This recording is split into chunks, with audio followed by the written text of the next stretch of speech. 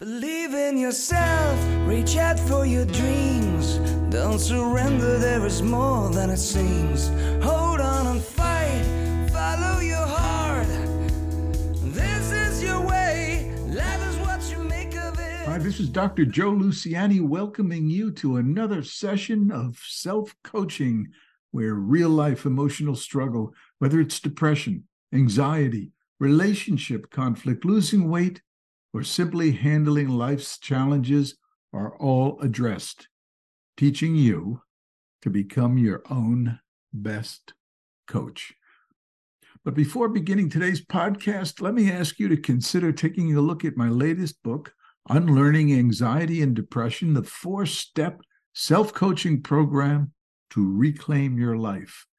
And please, any questions, comments, or suggestions for upcoming podcasts, let me know. You can contact me through my website, selfcoaching.net, or my email, selfcoachinghelp@aol.com. Well, welcome to a Valentine Day week podcast. So what's all the hoopla about Valentine's Day? Well, it's all those hearts and cherubs and arrows flying. It's about love, L-O-V-E. And what the heck is this thing called love? I mean, the Egyptians thought it came from the heart, the feelings of love. And to this day, look at your Valentine cards. It's all hearts. Those the center of love, even though we know today that it's really more of a psychological thing that comes from the brain, but it's romantic to feel it comes from the heart. So we'll keep our little hearts and our little cherubs and all those arrows flying. And today we're going to take a look at the different aspects of love. And there are 3: lust, attraction, and attachment. And we'll be going over those in a second. But there's no doubt it's hard to pin down this thing we call love, this experience. But I find the image offered by Plato way back in 385 BC, perhaps I would call it the most provocative portrayal of this primal attraction that we have. I love this story. And I'm going to read to you from the Symposium, not a lot, just a paragraph, but it's interesting enough that I want you to pay attention now. So Plato, in discussing the nature of love, he talked about these primal beings, these primal androgynes, as he called them. These primal beings were these rotund, round beings that possessed both female and male components. They had 4 arms and 4 legs, 2 faces, and these were, I can't imagine what they were, but they were able to roll around, obviously, and they could roll very rapidly because they could use their forearms to push them and stuff, and they were quite taken with themselves, I must say. And so much so that they grew in arrogance, these primal androgynes. And they decided one day that they were going to challenge the gods. And as you can guess, it's never, never a good thing to challenge the gods. So Zeus was beginning to become somewhat wary of this buildup of angst by these primal beings. And they decided to attack, to get to Zeus, and I guess they were going to take over or something. But Zeus would have nothing of this and decided that something had to be done. So what did he do? Well, as any God-fearing god would do, he decided to cut these androgynes in half, split them just like a fat fish, as Plato said. And now what we have is 2 halves. And let me read a little bit from Plato. After the division, the 2 parts of man, each yearning for the other half, came together, and throwing their arms about each other and intertwining in mutual embraces. And they did this out of a desire to grow into one. So what happened when these androgynes were cut in half? It left them longing, and they kept looking for their counterpart, the part that had been split off. They were incomplete, according to Plato. Of course, this is the nature of our beings, that we are incomplete without our other. And Plato goes on And he says that so ancient is the desire for one another that is implanted in us, reuniting our original nature, trying to make one of two, and healing that state of man. Each of us, sliced in two like a flat fish, is but the half of a man, and each is always looking for his other half. I think that's rather brilliant. And I think it is one way to express this innate longing we have for completeness. Now, isn't that one way to describe love? That we have this, I guess we would call it this primal imperative to complete ourselves. And think about the love that you've experienced in your life. Isn't the love an attempt to feel that completeness? And when it comes your way and you are blessed with that experience of love, that profound experience, isn't it a feeling of wholeness? That which was fractured and sliced off now feels whole, that illusion of wholeness. Well, anyway, that was Plato's discussion, which I totally love, because it says to me that there was a primal scenario where we were one and yet became two. And we're trying to restore that original state of oneness. And it's compelling.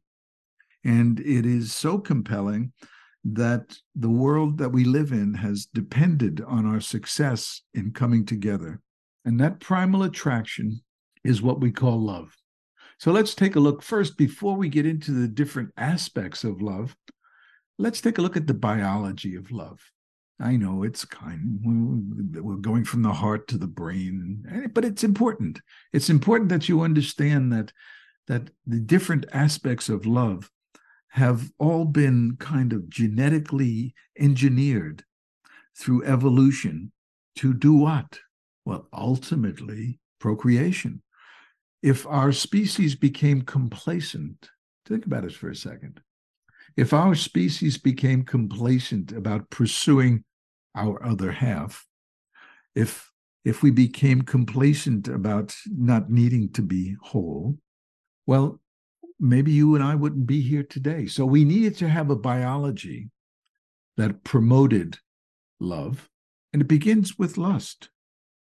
Now, lust is primarily the sexual or the sex drive, and it's driven by a desire for sexual gratification. So when you lust for someone, there is a sexual component to that lust, and that is primarily the beginning of that evolutionary adaptation, because, again, it is that imperative to push us toward the other.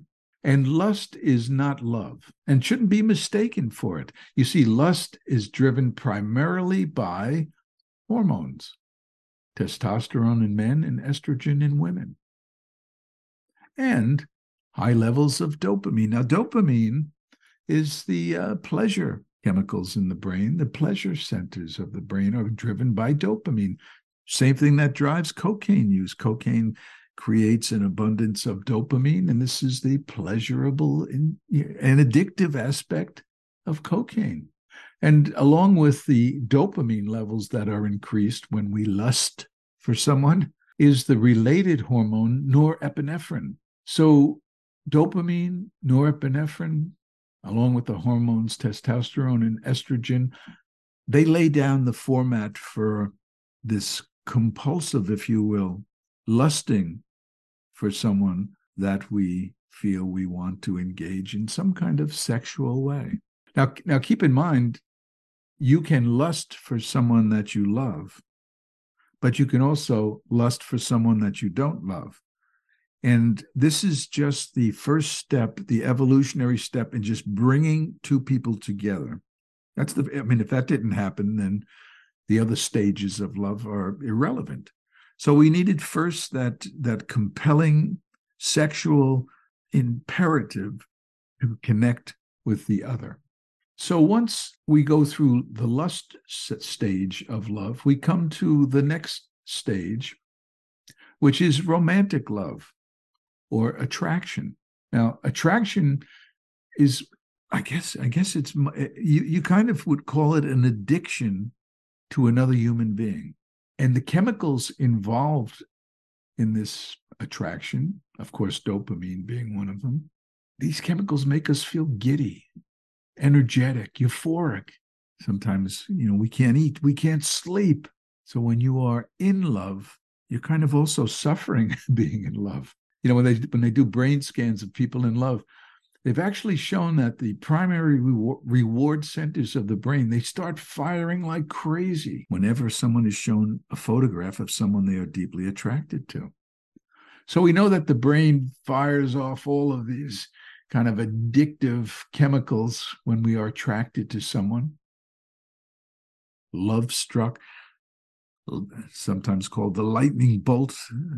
When we crave the company of someone we cannot see, we suffer. So now let me ask you, what is the most romantic portrayal of this romantic thing called love? And maybe, well, for me, I would say Romeo and Juliet by William Shakespeare. Just brilliant. The intensity, the longing, the need, the desire. As the story goes, Romeo and Juliet's families were quarreling and fighting, and Romeo and Juliet could not get together to get married.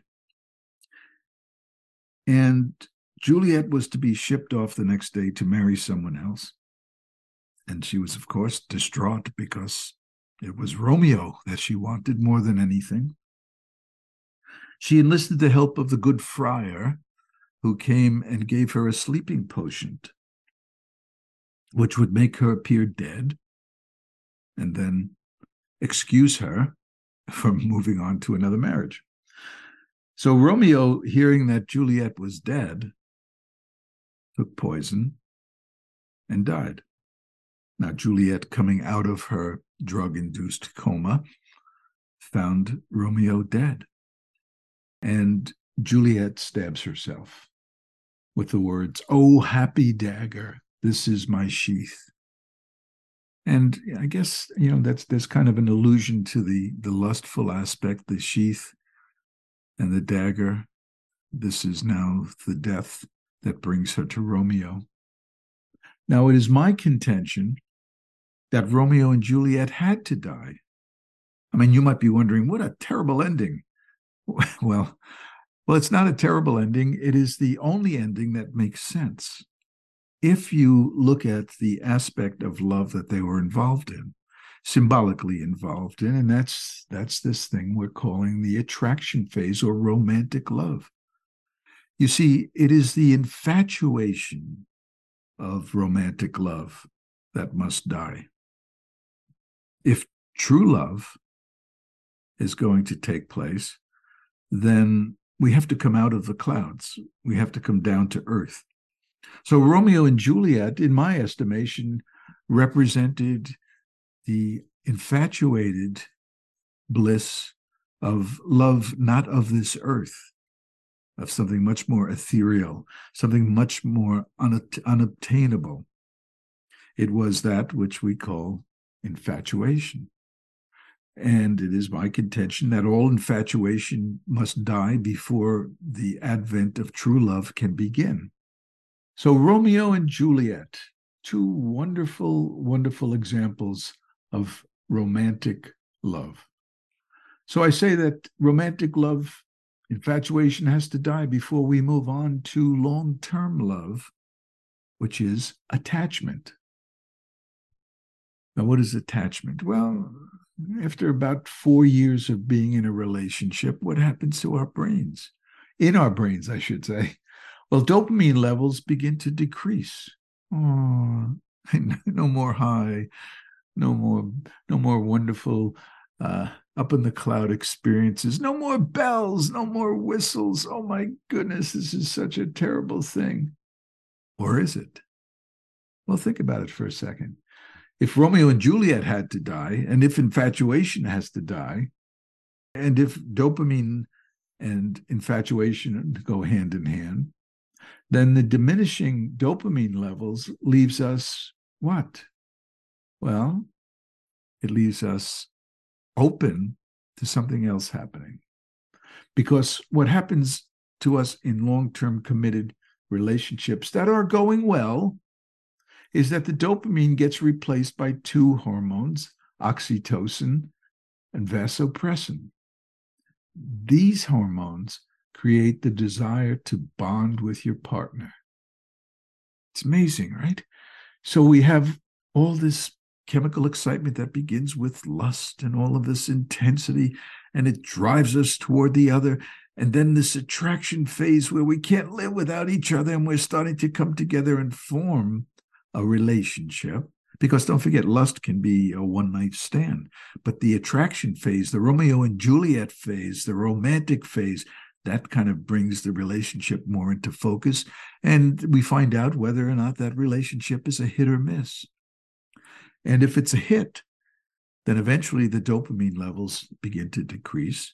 But the relationship is there, and we're starting to grow and bond. And over time, oxytocin and vasopressin begin to take over. These are the bonding chemicals. Oxytocin is often called the cuddle hormone, the cuddle chemical, because it makes us feel that warm, fuzzy feeling. So as you can see, just based on the three different aspects of love, that love, what we're calling love, can be both the best and the worst of things for you. When you're in those initial phases of lust and romantic love, those infatuated experience could be the thing that gets you up in the morning. Or if that person does not return the love, then it could be the thing that makes you not want to wake up again. Very powerful chemicals engineered by our adaptation, our evolutionary adaptation for one need, and that is procreation, to bring us together, to rear children, to bond with our children, to bond with our partners. And the manifestations of this are inherent in every human being. What's important for you is that reaching the attachment phase is sometimes requires some work, some effort.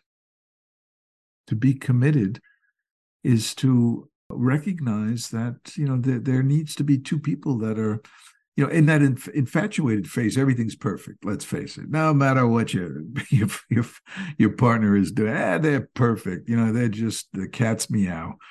And you just love everything about them. And then, of course, as the relationship grows and it comes down to earth, and now you're dealing not with the infatuated impression of that person, that persona, but you're dealing with the actual person, with their faults and their flaws. And that's where a relationship is either going to make it or break it. So lust, romantic love, infatuation, these are states of unconsciousness, if you will, where our chemicals have deluded us into seeing perfection in all ways in this other person. And we don't see the imperfections, since we all have imperfections. We don't see those until we progress beyond the romantic love stage, beyond the infatuated phase. But it's the oxytocin that really allows us to spend a life together with someone. It is that committed life, that enriched life. It is what Plato described as that yearning for completeness, for wholeness. And that's what drives us through the various phases of love. And the initial phases are just, introductory phases to get us going with someone else. But the goal, of course, is to get us bonded with someone else. That's the coming together of the halves that have been separated. If you are fortunate and you are in a wonderfully committed relationship, you have this experience of wholeness. I was working with a man recently, an elderly gentleman who passed away, and all he wanted was to be reunited with his wife that had preceded him in death. He wanted to be reunited once again with her in heaven. And there is a beautiful thing about wanting to be together. and there is a painful thing about it. But when there is that wholeness, when there is that experience of true love, we have the infatuated love and the lusting and all of that. But true love is committed love, where we're dealing with the actual person, not the illusion of what we might want in that person, but we're dealing with the actual person. And we allow ourselves to really unite and become part of that person. And that's why, going back to Plato, I just love the fact that we have in us a kind of a primordial knowledge, if you will, a collective understanding of how we've been halved and how the other is what's necessary for our own completeness. So that's my Valentine's Day take on love, all over the place. But nevertheless, I don't know. I just feel that you need to understand that our psychology, our being, our essence here, there seems to be, and you can have a different opinion, of course, but there seems to be an imperative that there is this one explicit goal to reunite with our other half. I just love that. I just love that. So with that, visit my website, selfcoaching.net, where you could learn more about my self-coaching philosophy. And until next time, remember that being victimized by emotional struggle is not an option. And by definition, victims are powerless, and you're not powerless. So remember, everything's hard until you make it simple. So what do you say? Join me this week and every week, and let's make it simple together. Believe in yourself, reach out for your dreams. Don't surrender, there is more than it seems. Hold